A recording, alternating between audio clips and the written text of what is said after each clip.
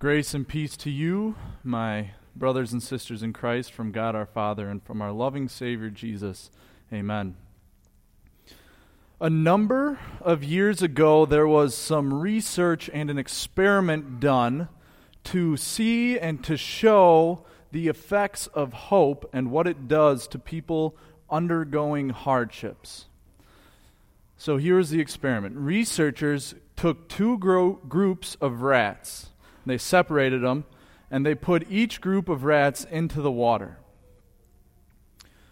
And one group, I'm going to call it the first group of rats, they left alone and just kind of watched.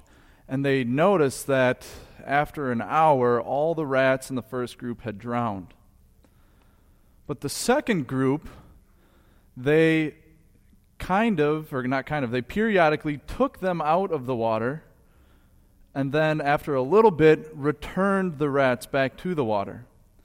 And what they noticed in this second group of rats is that they swam for over 24 hours. So compare that. The first group, nothing happened to them. They drowned in an hour. The second group, still alive after 24 hours and still swimming. So what made those rats keep swimming? It wasn't that they were getting these little breaks and this little rest that they could re-energize and then go back. They had hope. They had the hope that if they swim just a little bit longer, someone or something is going to reach down into the water and pull them out. So if that was the hope that empowered the rats to swim for over 24 hours, how much more and how much greater is the hope in our lives going to affect us and how we live? And so today, you are here because you believe that God has reached down and rescued you. Your coming here gives you that hope. And today, Peter wants to give you more of that hope. The Apostle Peter wants to share with you more of that hope.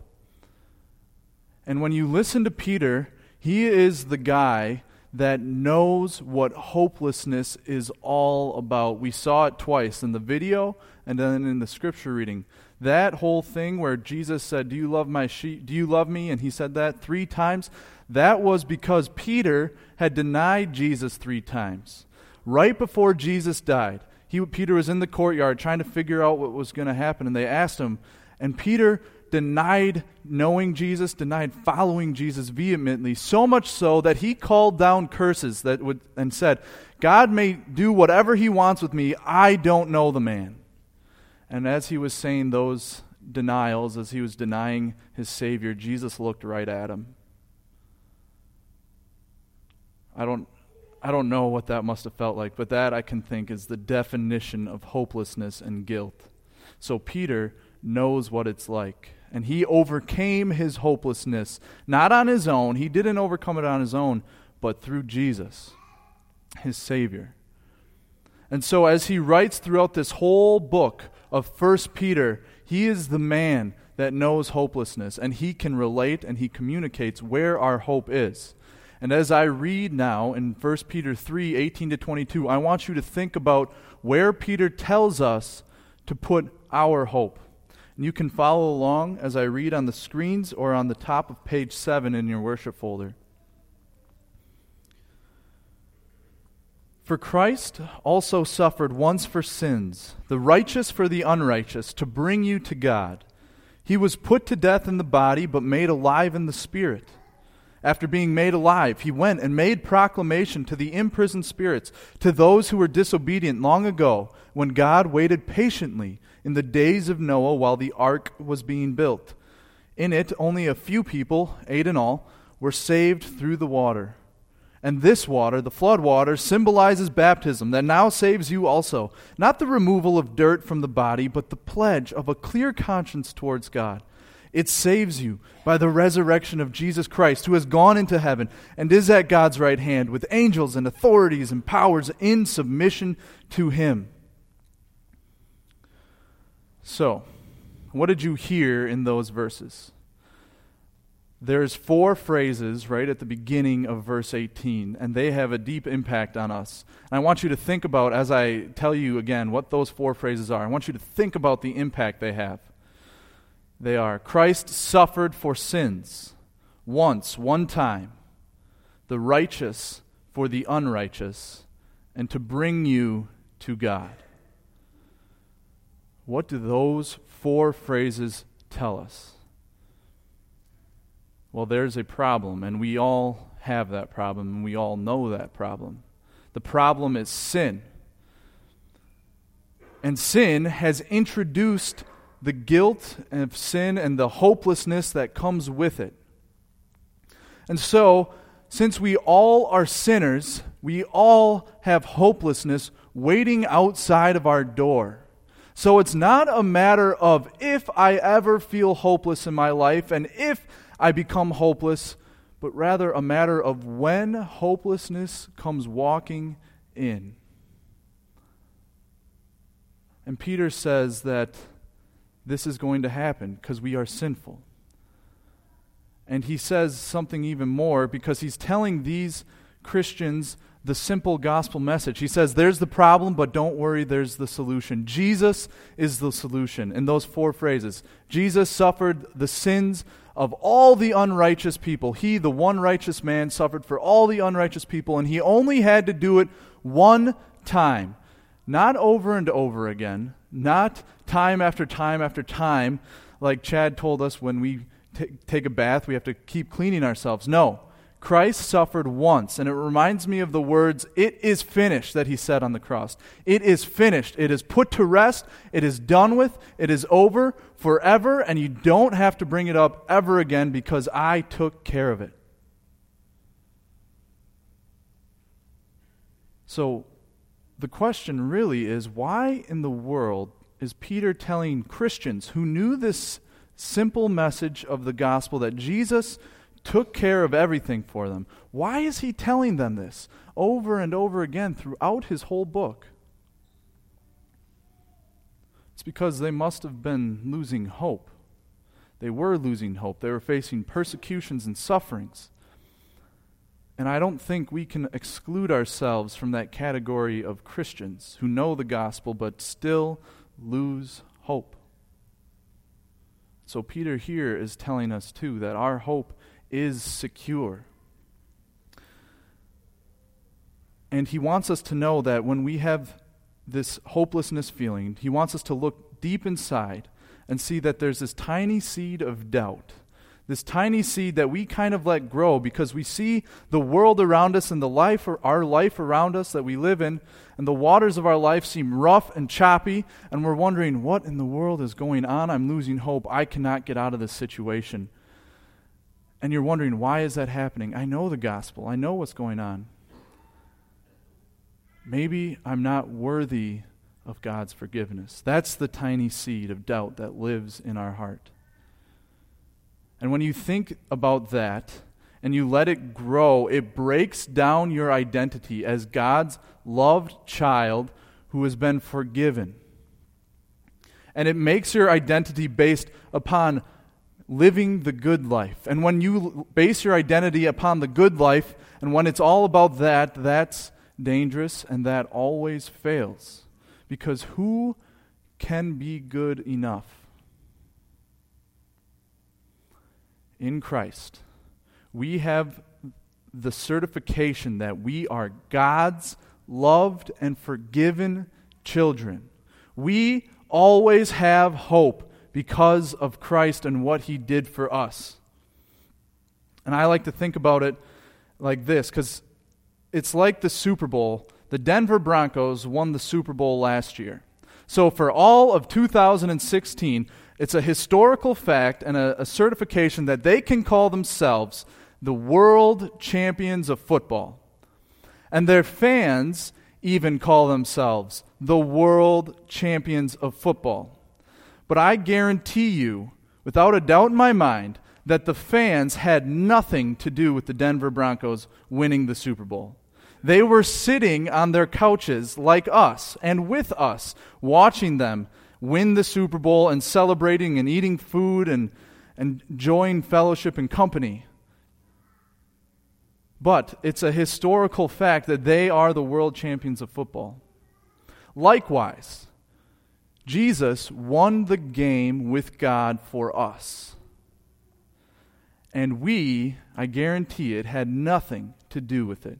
We were sitting on the sidelines, on the couch, watching Jesus win the game for us, and we were sitting there even with the devil and all his demons and all his unbelieving friends, and they had nothing to do with it either.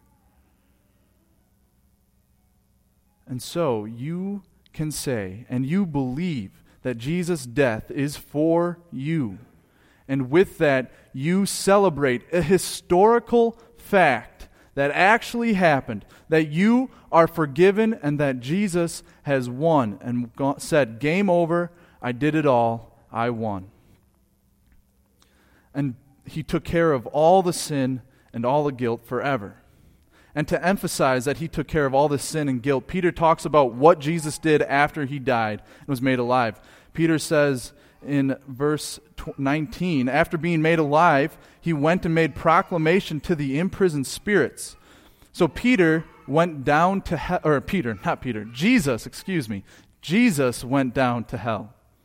But when he descended into hell, after he was made alive, he wasn't suffering hell, because he suffered hell on the cross.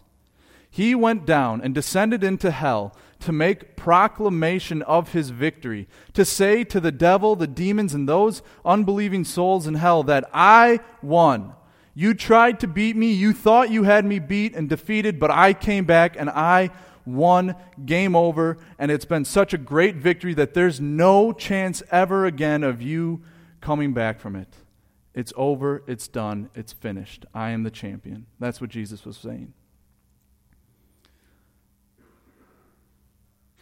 And to whom, the next thing to think about, and when you look at it, it's odd. To whom did Jesus preach? It's those imprisoned spirits, but to whom was it? Peter specifies. It was to those disobedient spirits and souls long ago when God waited patiently in the days of Noah while the ark was being built. It was to the people who lived in Noah's time. When I read this, I say, wait a minute, hold up. Peter, what are you talking about? Why in the world did you bring up the flood? It doesn't seem to make sense. It doesn't seem to fit the context. It has nothing to do with it. What is going on? Well, I'm going to explain it to you. If you just give me a minute, well, maybe more than a minute, but I'm going to explain it to you. Here's what it is. Are you ready for it? It's all about baptism. Peter says that Noah was saved in the flood waters. He was saved in the waters of the flood. Why? Because as the waters rose and the earth underneath was breaking apart as the springs of the deep burst forth and the torrential rains were coming down, the ark rose with the water. It's crazy to think about, but Noah was actually saved by the flood. Baptism saves you in the same way. When we say those words, I baptize you in the name of the Father, and of the Son, and of the Holy Spirit, and we apply water to the person while we say those words, God reaches down and picks us up and removes us from our sins, just like Noah was removed from the evil generation around him. So baptism saves you. Baptism saves you. And it's the flood and hope and baptism, and they're all connected and correspond to each other. It's really interesting to think about. But it's true, and that's what Peter wants you to know, that it does save you. It's not just this act that you say to someone else that you're going to do, but it actually is a gift from God that saves you. That's what Peter wanted you to know. That's what Peter wanted me to know. That's what Peter wanted these Christians to know. Because it's not just a symbol. It's not just the removal of the dirt. But it's more than that. And that's why God gave this to you, to seal in your mind that you have the forgiveness of sins, because God says through his apostle Peter that baptism gives you the pledge of a clear conscience. Now, when I hear the words pledge and conscience, I think of two things. When I hear pledge, I think of it's a commitment that I am making to something else or some group or something, someone. And when I hear conscience, I usually am thinking about something I have done that has either hurt people or has bugged me or I know is wrong, or something I have done that has been good. And so my conscience doesn't bug me. So the focus for both of those is on myself, on me, on I. But God says he gives you the pledge of a clear conscience in baptism. Let me say that again. In baptism, God gives you the pledge of a clear conscience. So it's not you saying, okay, I believe, now I want to be baptized to show that I believe. No, it's God saying, when you are baptized, when the water and the word are applied to you, God reaches down and says, you are now pledged to have a clear conscience towards me, and I did it all for you. In the Greek, the word that they use for pledge here is the word of a legally binding contract.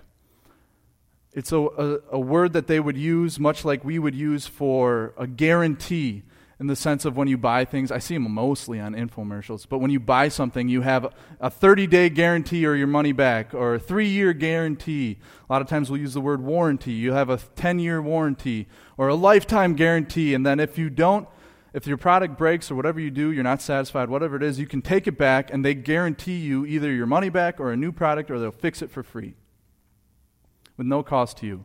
That's the same idea here. So in baptism, God has given you a guarantee that your conscience is clean towards him. So when he sees you and you look at him, he's not going to see this dirty, sinful conscience. He sees a clean conscience because he guarantees it for you. And when you think about those guarantees, those 30-day guarantees, those lifetime guarantees, those 10-year warranties, they are only as good as the company that issues them. So if that company were to go into bankruptcy, the company with your guarantee, what's going to happen to that guarantee? It goes down into the hole of bankruptcy with the company, and you don't have a guarantee anymore. It's worthless because the company that backed it up is now worthless. God is the one who backs up this guarantee. He's the one who says, I gave it to you and I back it up. What did he back it up with? It saves you, Peter says, by the resurrection of Jesus Christ. And we like to think, and we know that in guarantees and contracts and all those things, death is something that ends it. The contract, the legal obligation, usually is ended in death. Jesus died. So does that make our guarantee in baptism null and void? No, because he conquered death. He rose from the dead. God made him alive again and said, what he did on the cross and on this earth is valid, and I approve it, and it's going to stand forever. So you don't just even have a lifetime guarantee of a clean conscience toward God in your baptism.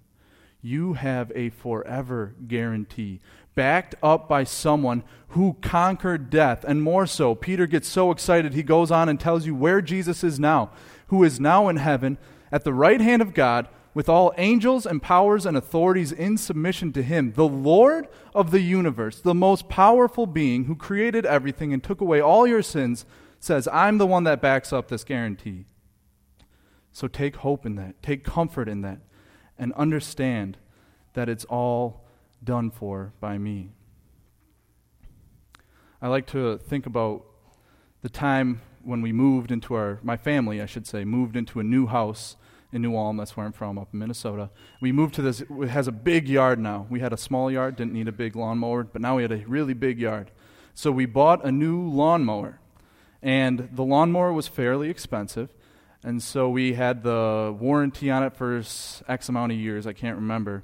And I remember my dad, because I was there when he bought it, I remember my dad saying, Ben, if you lose this receipt, things will not go well for you. Why did he make sure that I knew that receipt was so important? It's because without that receipt, right? Without that receipt, that warranty wouldn't be valid because we would have no proof that we purchased it. So he made sure that I made sure myself, too, to put that receipt in a very, very, very safe place so we wouldn't be out a lot of money. Because that receipt gives us comfort, makes us feel safe, so that if anything goes wrong, we are backed up by that piece of paper. Baptism is your receipt.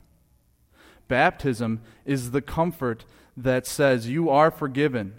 It's that little piece of paper, but it lasts forever.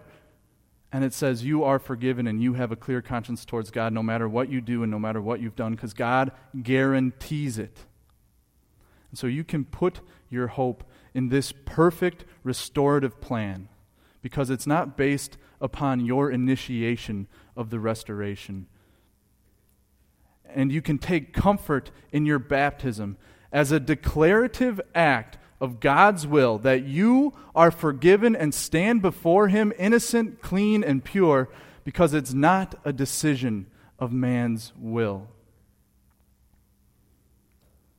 And I want to close now with a quote from Martin Luther. He regarded baptism as one of the greatest and most comforting things that God has ever given to us.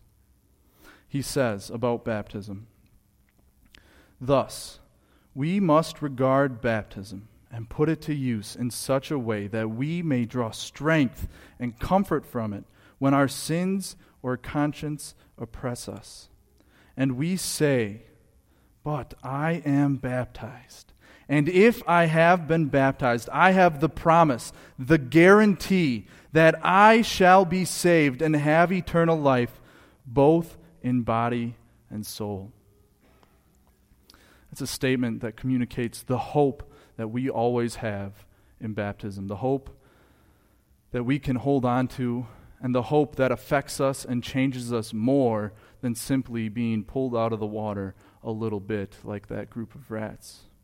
Their hope kept them swimming around thinking that they may get pulled and out of the water and rescued.